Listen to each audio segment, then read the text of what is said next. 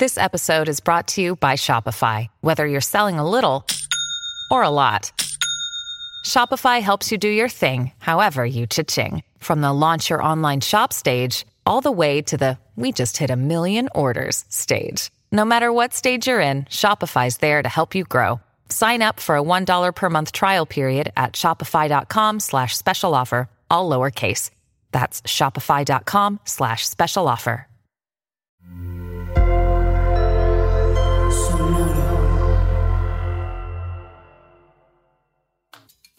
Feeling stuck? We start this episode with some strategies to tackle those things that you keep putting off. Next, we revisit our live conversation with journalist Alicia Menendez, discussing her book, The Likeability Trap, How to Break Free and Succeed as You Are. Alicia shows us the many real barriers women commonly face in the workplace, and we talk about what we can do about it.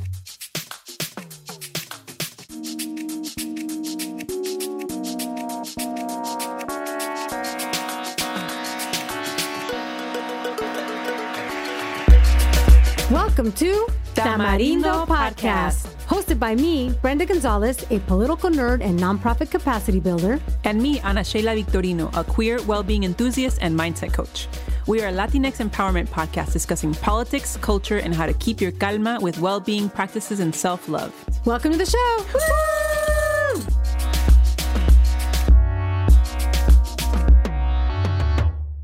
Hello, Tamarindo Podcast listeners. This is take 6 of us coming back from our break. It's so great to hopefully be in your ears. How's it going, Ana Sheila? We are back. First, I just want to say buenos dias or buenas tardes to our Tamarindo amiguis from wherever you're listening. I'm doing great, staying calm through our technical difficulties. Mexico internet particularly. But the big update on my end is I'm officially a cat parent, and Brenda and I in the past had always bonded over how much we hated cats. Yeah, boo. But what I want to share with the world for other maybe cat haters out there, I totally get you. But I've learned that I just didn't understand them. And cats are not very friendly with people that aren't like their owners. But I'm such a nerd, so I love learning everything about everything.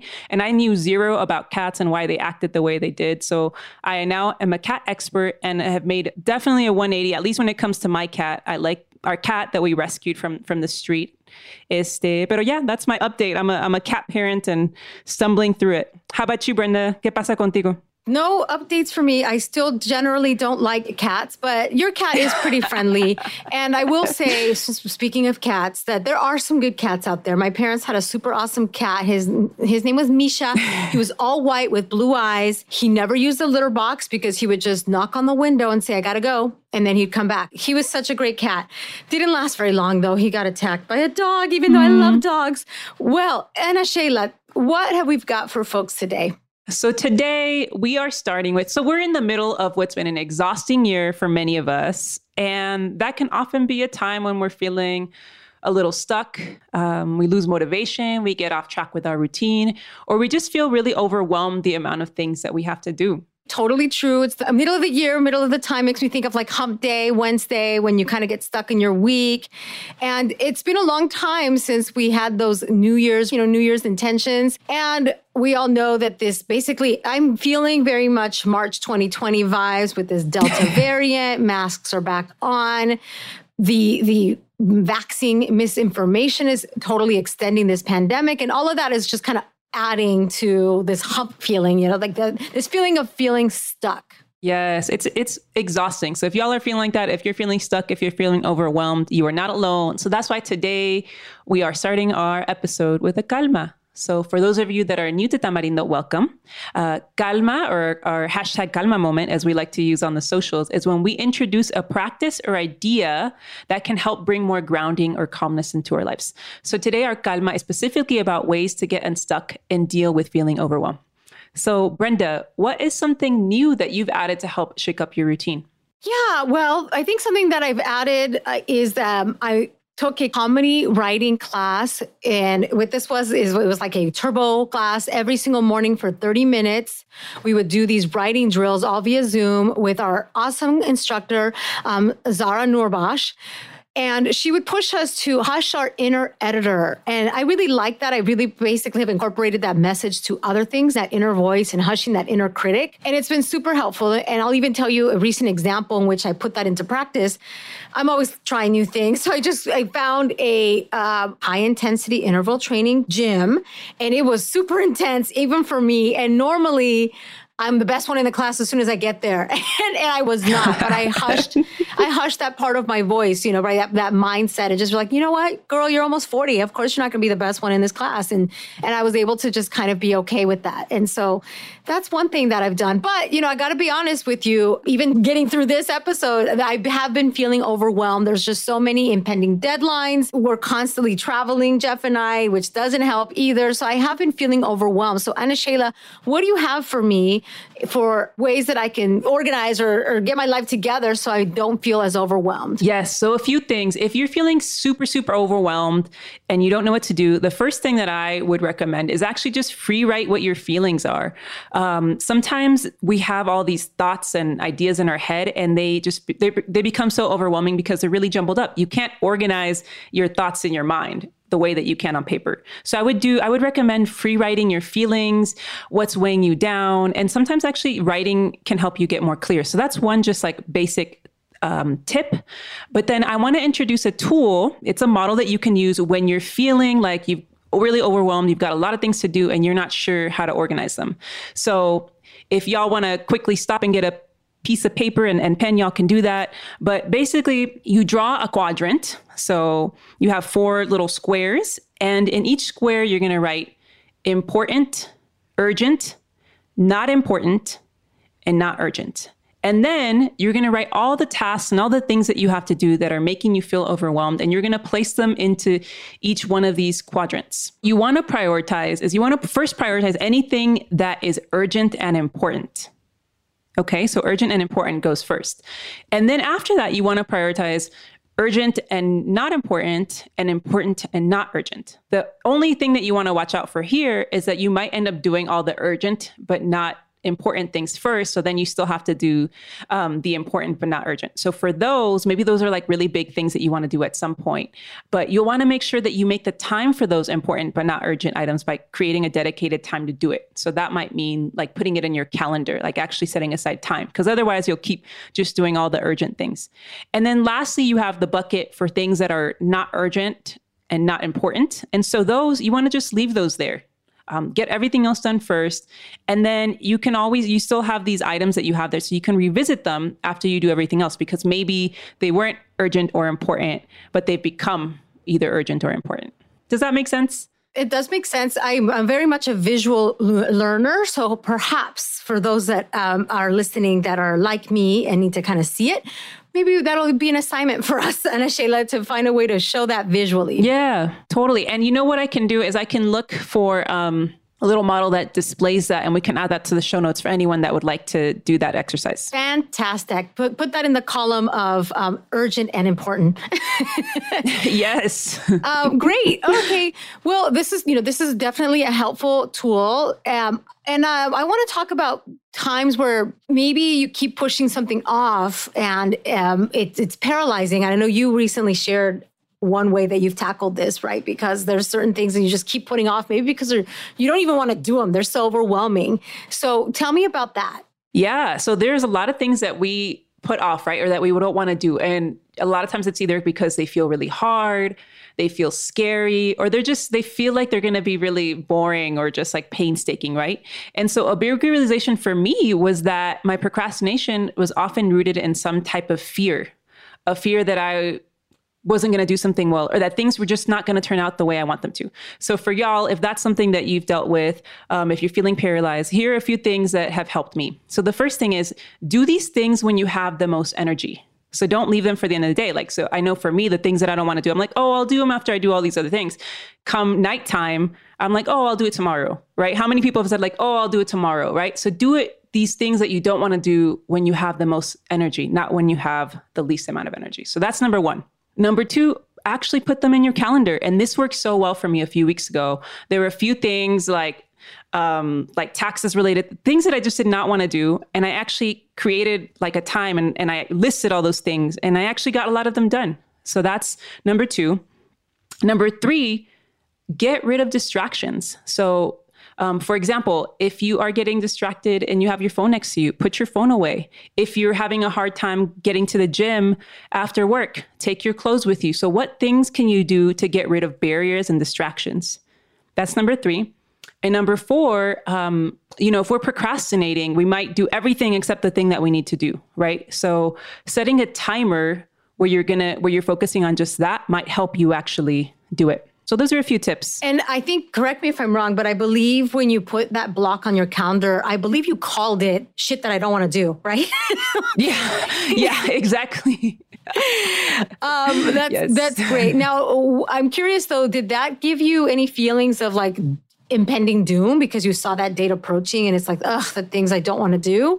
Or did you just kind of brace yourself like, you know what, this is the time that I'm going to do the things I don't want to do? Yeah, I didn't put the date that far out. Like I did it I was like, okay, I'm doing this. And I think I created it for the next day or 2 days later. So I think maybe that's why. I didn't have enough time for it to build up as impending doom. That's great. Okay, so maybe that's another way to approach it, y'all. Don't push it way back because then you're like, oh, right. No. More time for the feelings of doom to fester inside of you. Okay, so to recap for folks, if you're feeling stuck or overwhelmed, there's a couple things you could do. You try to add something completely new to shake up your routine. You might learn a new tip. Like, for example, who would have thought that from a comedy writing class, I would have the notion of canceling my inner editor, my inner critic. So write down and try a tool that will help you kind of prioritize. So like the matrix that Ana Sheila described earlier, which we will link some resources in the show notes so you all can visualize what that looks like. And also incorporate practices that will help you take action, like doing them from when you have the most energy, like in the morning, and getting them on your calendar, removing distractions, and using a timer. One more thing that I'll add to that too, about removing distractions is also being clear with the people that you work with on the ways you want to be communicated to, or the ways you want to communicate. I bring that up because I work with so many different folks. I have so many collaborators, and I was pushing away from getting folks to communicate via text because, again, I also, like most of us, I find the phone to be very distracting. How many of us have gone in there to check one text message and all of a sudden you've gone through an internet hole, right? So I try to push people away from texting unless it's super, super urgent. I really do want to think of my phone as like purely social and fun, and try the other tools that are available to us for during working hours when possible, right? These are other ways that you can get that phone away. I love that. Yes. Yes. Okay. So I'm going to give Ana Sheila Matraca for giving us those tips to get over the hump of the year, which is where we are right now. But what we want to do today in this episode, and as returning back from break, we're really, really want to revisit a time earlier when we felt super energized, which is when we had an event with award-winning journalist and writer Alicia Menendez. And I think this is such a great time to revisit this conversation because it really is about thinking about getting over those humps or getting over those things that we procrastinate, those overwhelming feelings. It's totally valid to have those feelings, and especially for women, because there are so many barriers, both professionally and socially, that can add to that feeling of being overwhelmed. That is really what Alicia covers in her book, The Likeability Trap. So the book is called The Likeability Trap, How to Break Free and Succeed as You Are. You all should definitely read that book. So what we did is we invited Alicia, and she was so gracious to have a conversation with our Tamarindo community. This was a live Zoom event. And she joined us and had a really, really candid conversation about the book and all the research that she put into it and what she found out and what she learned. And so we are saving for you all the highlights of that conversation, which you are about to hear. Yes. And, we think it's such a great time to revisit some of the themes in her book. It really covers some of the real barriers some of us face when we don't feel the mold of leadership that we've been taught and that we see, which is one that is cis, straight, white, and male, right? Right. Many of us will never be any of those things. So, and I love how Alicia gets into all of that. So we're going to dive right in. We're going to just kind of like pop into that event. And like I mentioned, this was a live event. It was done via Zoom. So please don't mind the less than stellar recording, but there's a lot of great content right there. So let's take it away with Alicia.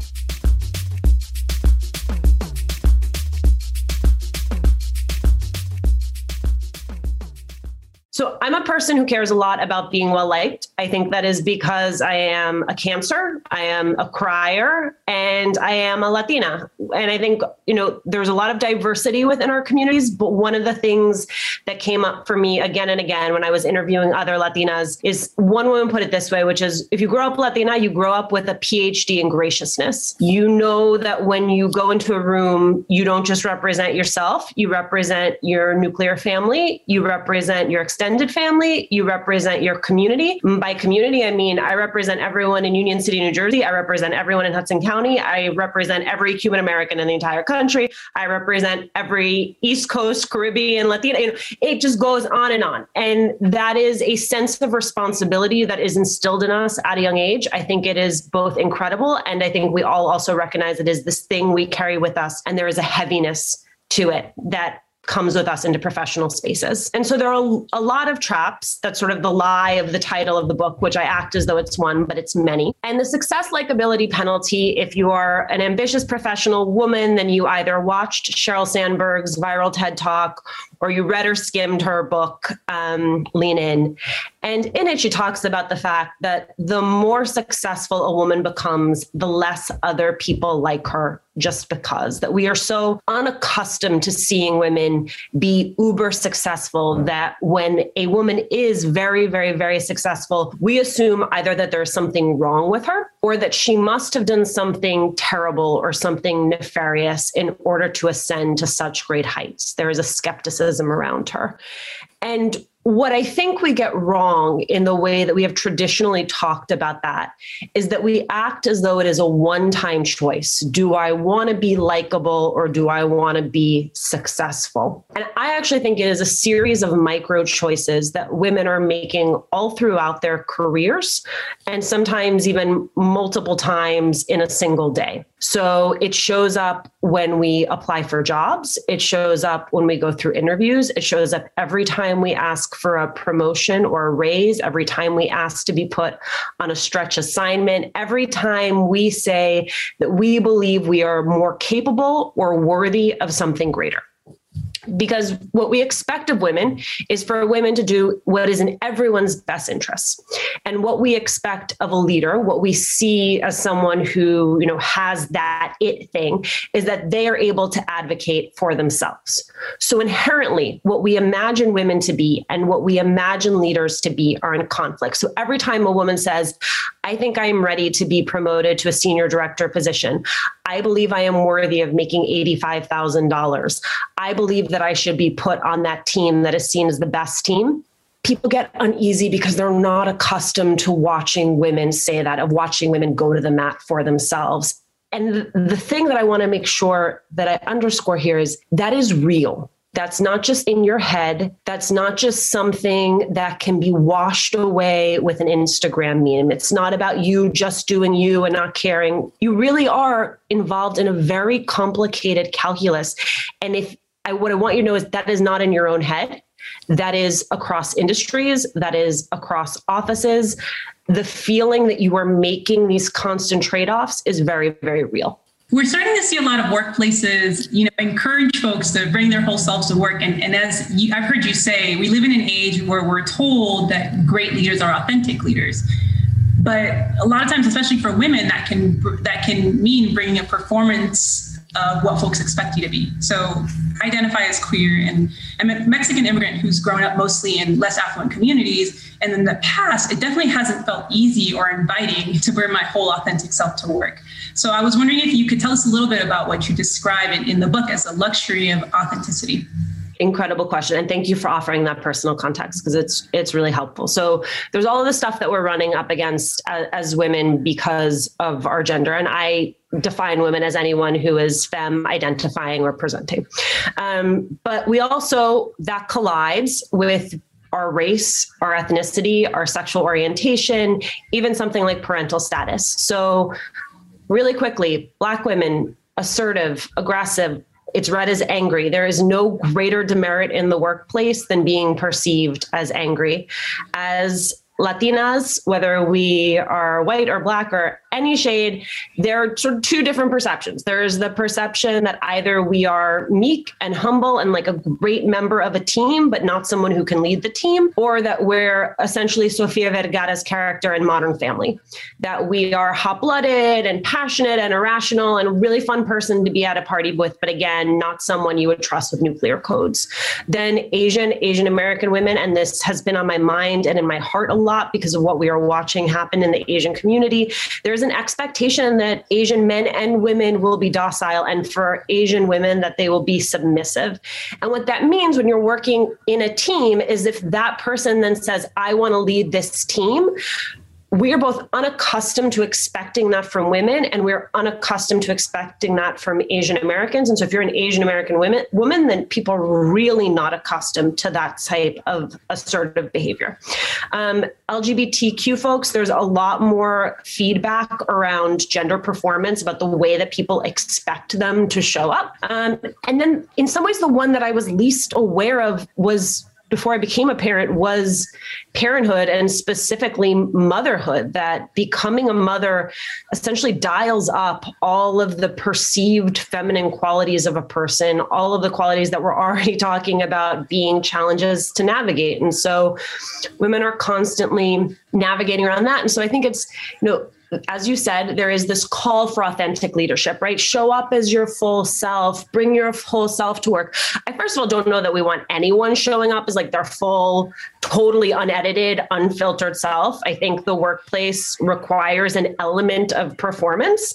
But I think that mandate is really only feels safe for people who are presumed to be powerful and presumed to be competent. I mean, to the rest of us, it feels like either they want a performance of what they expect a Latina to be, and as this group knows very well, that can take on like infinite manifestations, and then you're working against what that person expects. And sometimes you watch people do it, like just truly show up as like the same person they are on Saturday and Sunday, and it lands, and they're in an industry that appreciates it, and they're in an organization that appreciates, and that person flies. And we tend to see like so much press around that person, and that person gets so celebrated, and they become an icon, and we all want to be them. I think they represent the minority within the minority. I think for the vast majority of us who identify in some way as a person who comes from a marginalized community or a marginalized identity, or is in the minority within our office or industry structure, it just feels really dicey. I mean, as you said, being queer, like what'd you do on Saturday? Like, is that something you want to talk about in the office? Is it something you should have to talk about in the office in order to be seen as a leader?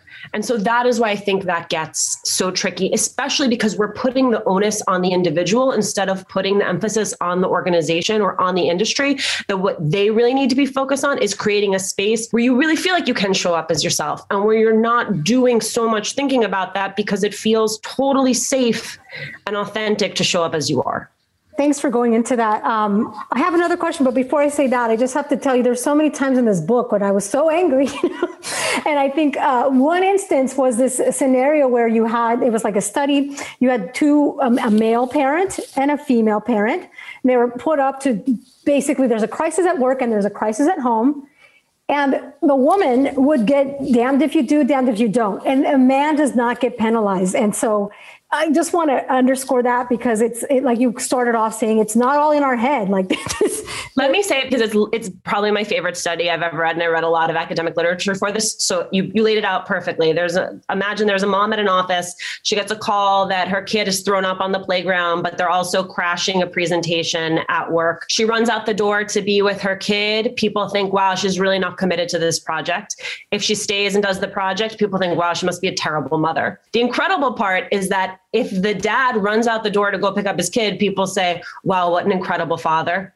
And if he stays, Christina's laughing because, it's like out of a sitcom. And then if he stays, people are like, he's just so dedicated to this team. I mean, he wins in either scenario and the mom loses in either scenario. And again, like if you take one thing away, like that's it. It's like, that's not in your head. That's real. That is actually happening. And that is what women are just constantly negotiating at work. Yeah. Okay. Well, I had to bring that out because it's such an important point. And then you kind of started talking about this, like there's this notion that the onus is on us, right? There's all these workshops on, how to step into your voice, which is something that we talk about, which is important, but there's all these little things that are all about what we as women can do to prove that we are capable leaders. And what you mentioned is that, of course, these things are helpful, especially because we're in this now, the mess is now, but that it might be distracting and moving us away from a more important shift. So can you talk about that? Well, and I want to say, I do think that work that you're referencing is important. I think it is always good for all of us to be mindful of the way we communicate and how the way that we communicate impacts whether or not other people can hear and process what it is that we're saying. That's fair. My problem is that the vast majority of feedback that women get is critical subjective feedback, meaning that people love to talk with us about how we use our hands, how we use our voice, how we sit in our chair, the way our blazer fits, blah, blah, blah. And sure, all of that is a piece of a woman's professional ascension, but one, every minute that's spent talking with her about how she uses her hands, and we're Latinas, so we all have had that talk at some point, it's 5 minutes that's not spent talking with her about her regression analysis. It's 5 minutes that's not spent talking with her about whether or not she's had enough touch point with clients. Hey, it's Kaylee Cuoco for Priceline. Ready to go to your happy place for a happy price? Well, why didn't you say so? Just download the Priceline app right now and save up to 60% on hotels. So whether it's Cousin Kevin's Kazoo Concert in Kansas City, go Kevin, or Becky's Bachelorette Bash in Bermuda, you never have to miss a trip ever again. So download the Priceline app today. Your savings are waiting.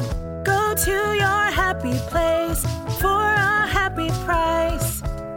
Go to your happy price, Priceline. It's not focusing on the hard skills, the deliverables, and the results. And so there is a price that is paid for that. And so if you are like me and you've read a lot of, how do I become like a boss babe books, all those books, right? Like they all sort of come back to me, I can do it. And I think that's great. And I think it is always good to have more tools. I think the problem is that those books teach you how to survive, and they don't teach you how to thrive, and they don't really liberate any of us. And I am much more interested, and in the course of writing this book became much more interested in what would it take to fundamentally call BS on this and shift the paradigm away from this expectation that women can be likable lady leaders, that they need to be likable lady leaders. And how often when we talk about likability, are we really using it as this low-key cover for bias, right? Because I think that it sort of is the final way in an office setting where it is still passable to talk about a way in which a person's difference makes you uncomfortable. And so, something that you can do for yourself, if you are in a feedback session where someone says to you, Crystal, you're just too assertive, you say, okay, thank you. Assertive compared to whom, right? Like who else in the office would you say is more assertive or less assertive than I am? And then the question that I think is even more useful, which is, can you draw a line for me between what you perceive as my style and how it impacts the results of my work? Now, we each need to be ready that there is a corollary between our style and the results of our work. So I may say, Crystal, you pride yourself on being deliberate, but sometimes that manifests as indecision. So 2 weeks ago, we were supposed to get a deck to the client. You spent 3 days futzing around with fonts, and we were late delivering it to them, and we're about to lose them as a client. Okay, now at least you know how what you are doing or the way you are showing up is contributing. More often than not, though, someone who tells you that you're too quiet or that you need to take up more oxygen or you need to, they can't actually show you a way that it is showing up in your work. And that gives them an opportunity or kicks them back on their heels to think about what it is that they're saying. As powerful as that is, I think it's even more powerful when we do it for each other, that if I'm in a meeting and someone says, well, I just don't like Christina. Then I'm like, oh, what is it about Christina you don't like? And to really tease it out. And they're like, well, she's just a little assertive. It's like, what do you mean when you call her assertive? How does that show up for you?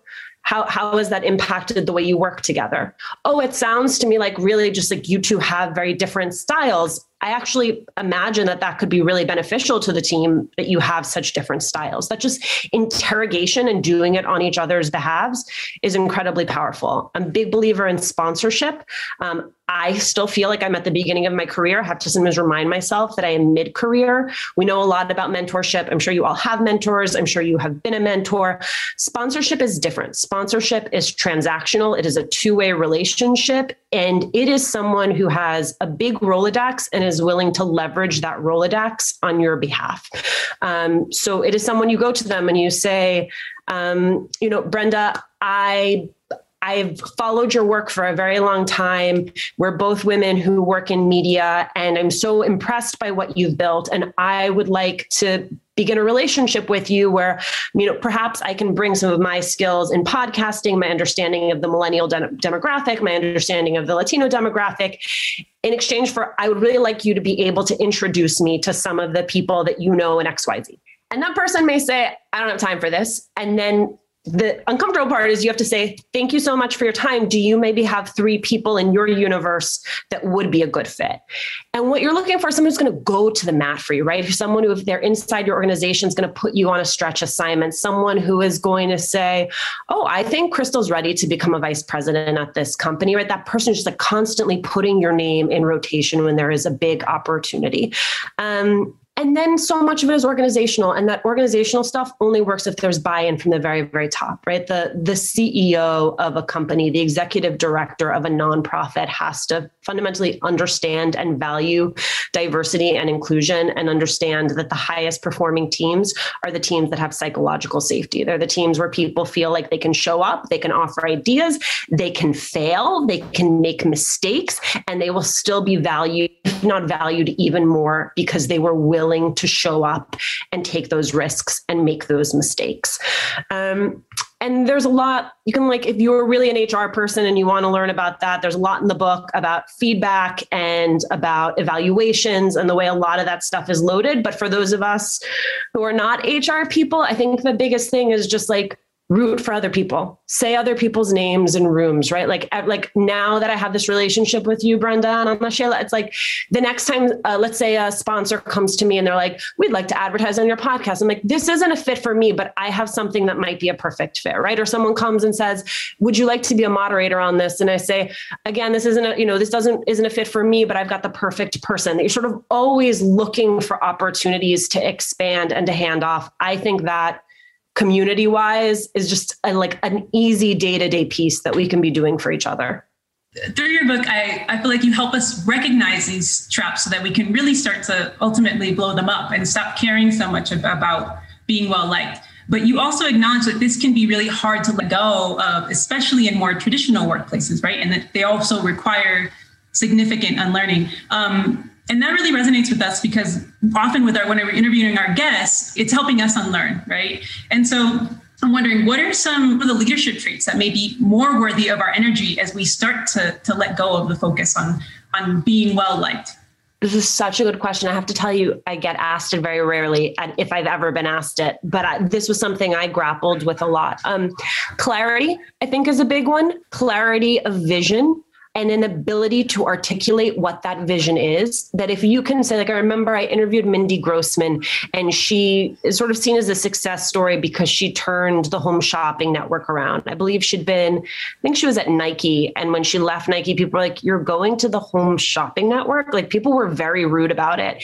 And she just saw an opportunity and she went, and it was brutal. I mean, like, I think she divided people into 3 different groups, like people who were evangelists and she could really do something with, people who were on the fence. And there were 30 people she just had to let go.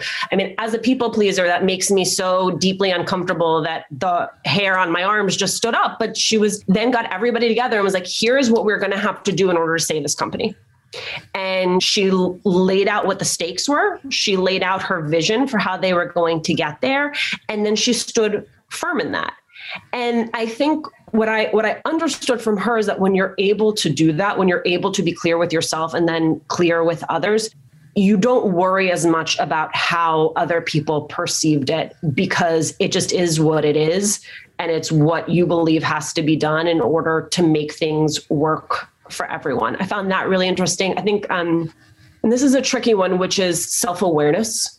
I think especially for mid-level senior leaders, if you have the assets at your disposal to ask someone for a 360 review or to bring in a coach who can suss some of that out for you. So Mindy Grossman, again, gave this example that I thought was helpful, which was she asked for this.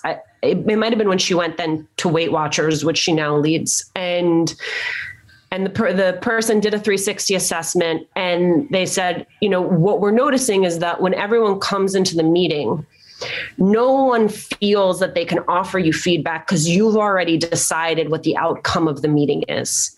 And to her credit, she said, well, I don't want to waste time. I don't have time to sit here and talk about everyone's ideas if these ideas aren't good. And so the way they compromised on it was everyone started giving her memos in advance of the meeting so that she could spend 15 minutes flipping through them really quickly, highlighting what she liked, Xing out what made no sense to her. And then they would start from the ideas that she thought were good ideas, which meant that more ideas were getting into the room, but we were still being honest about the fact that she was not someone who was going to go through a 3-hour meeting just so that she could go through the motions of doing it. And I think that those two things in and of themselves, clarity, self-awareness, I think they're infinitely achievable. And I think the tricky thing to end on for women with self-awareness is where we sort of take our self-awareness over into self-flagellation, where we're just sort of spending too much time thinking about how others perceive us, which is why I do think that these support structures, if you're the type of person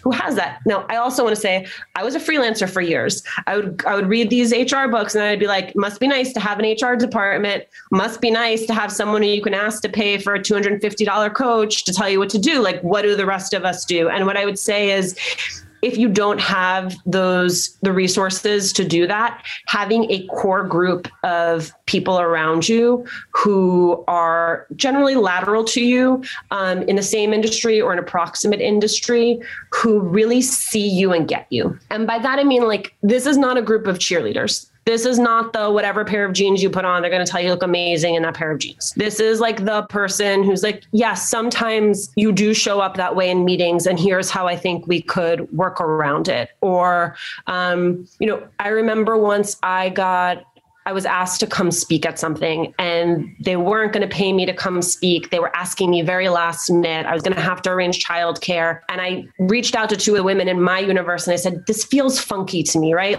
They're asking me to do something. They're not offering to pay me. I'm going to end up losing money because I'm going to have to pay someone else to take care of my kids. If I say no, do you think I'm missing out on a big opportunity? Do you think I'm burning a bridge? And having people who are like, nope, pass, it just liberated me. I was like, okay, now I don't have to be in my head about this because I have validation and again, people that I really trusted. And so I think that is an easy thing that we can each build for ourselves on the WhatsApp chat.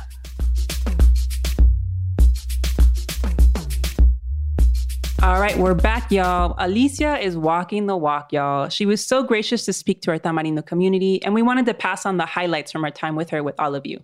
And her book is awesome. Brenda, is there a takeaway from Alicia's book that we didn't get to during the chat that you would like to share? Well, yes, there is. So I just got done binging Never Have I Ever, which is a phenomenal show on Netflix. I really like teen shows. And I want to mention that because what Alicia did in her book, The Likeability Trap, is she spoke to a lot of different women, a lot of successful women and very diverse women. And one of the women that she spoke to is Mindy Kaling. And Mindy, from the Mindy Project, she's a writer, director, creator. She created Never Have I Ever. And I was reminded about what Mindy mentioned to Alicia, that Mindy is intentional of creating characters that are not necessarily likable. She prioritizes characters that are relatable. And if folks have seen Never Have I Ever, the main character, her name is Devi. She is terrible. She's not likable at all. She does horrible things to her friends. She's very selfish. She makes so many mistakes, but she's endearing and lovable because she's so relatable. And I really, really like that. And I really like that example of lifting up model main characters that are actually not models at all, right? They're just human beings that make mistakes, that are super challenged. And that is just one thing that we didn't get a chance to talk to Alicia about, but that I was reminded of by binging this fantastic show. And I'll go ahead and kind of make this my matraca. Never have I ever. I loved it on Netflix. You all should watch it. Anything you'd like to add, Ana Sheila? Well, I just recently started watching that show too, actually, fíjate. I feel like I'm so behind on TV, but I've also been really enjoying that show. It's so great. And the second season is even better. It's such a good show. Oh, see? Yes. Yeah. And you know what? And I like watching a teen show, I feel like, because now it's like, we're kind of old, right? It's also educational for me. I want to see like, what's the language that the kids are using these days? Right. Yeah. And then I do want to give one more matraca. So a few weeks ago, Olympic gymnast Simone Biles, she chose to withdraw from the Tokyo Olympics. And we just want to, both Brenda and I, just give her a matraca. Yes, having the courage to listen to herself, listen to her body, do what was right for her, not what was like what other people want, because ultimately this is her life and this is her body and this is her health. And at the same time, I want to put in the basura all the mostly male critics. I want to call them armchair athletes, professional athletes who gave her a lot of shit for doing this, for giving up on the country, for being weak, etc. From the comfort of their armchair. And so, I mean, the misogyny just comes out, right? The misogyny and the racism, believe me. Exactly. Nothing fires up the right-wing Republicans more than a woman of color speaking up for herself. Nothing. Yes. It is their trigger. It makes them foam at the mouth. They are nothing but racist, sexist pigs. Yeah. And there was people that were really comparing Simone Biles, not competing to like LeBron James, not playing in a game. And like, I just want to say, I'm a former basketball player, definitely not a gymnast. And like, you cannot compare those two sports when it comes to deciding to perform or not, because not being totally healthy playing basketball, this means you're going to have a off shooting game. You know what I mean? But like not being totally mentally focused when it comes to gymnastics means you could very seriously hurt yourself, or you know what I mean? It's like not the same. Or even die. It's not the same. It's not the same. But even still, if you're a basketball player that's not feeling your A game and you sit out, great. That's fine too. You don't owe anybody anything. You're right. So yes, with that, we all know all of you probably agree with us. And I just want to say one message again to the critics. Podrás jamás. All right. So you all, please continue to support this show. We welcome your contributions and please share this episode with a friend. Yes, please. Bye. Bye, y'all.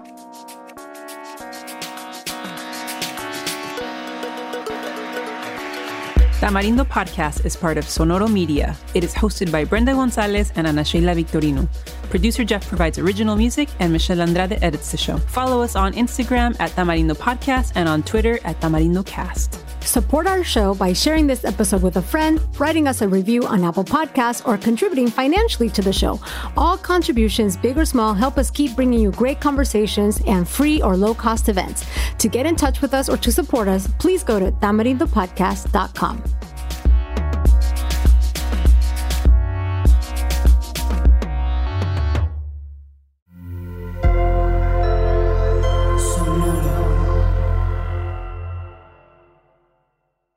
Cuando mi arrendador dijo que el alquiler podría ser más barato si fuéramos amigos con beneficios. Había oído hablar de acoso sexual en el lugar de trabajo, pero en mi casa, eso es discriminación en la vivienda basada en el sexo. La gente de bienes raíces dijo que estaríamos más cómodos viviendo en un vecindario diferente con gente como nosotros. Por suerte conocíamos nuestros derechos. Es ilegal asustar a los posibles propietarios para que se alejen de ciertos vecindarios en función de raza o nacionalidad. Si usted cree que sufrió discriminación o tiene preguntas sobre sus derechos, comuníquese con Fair Housing Foundation, Fundación de Vivienda Justa, al 800-446-3247 o también en línea en fhfca.org.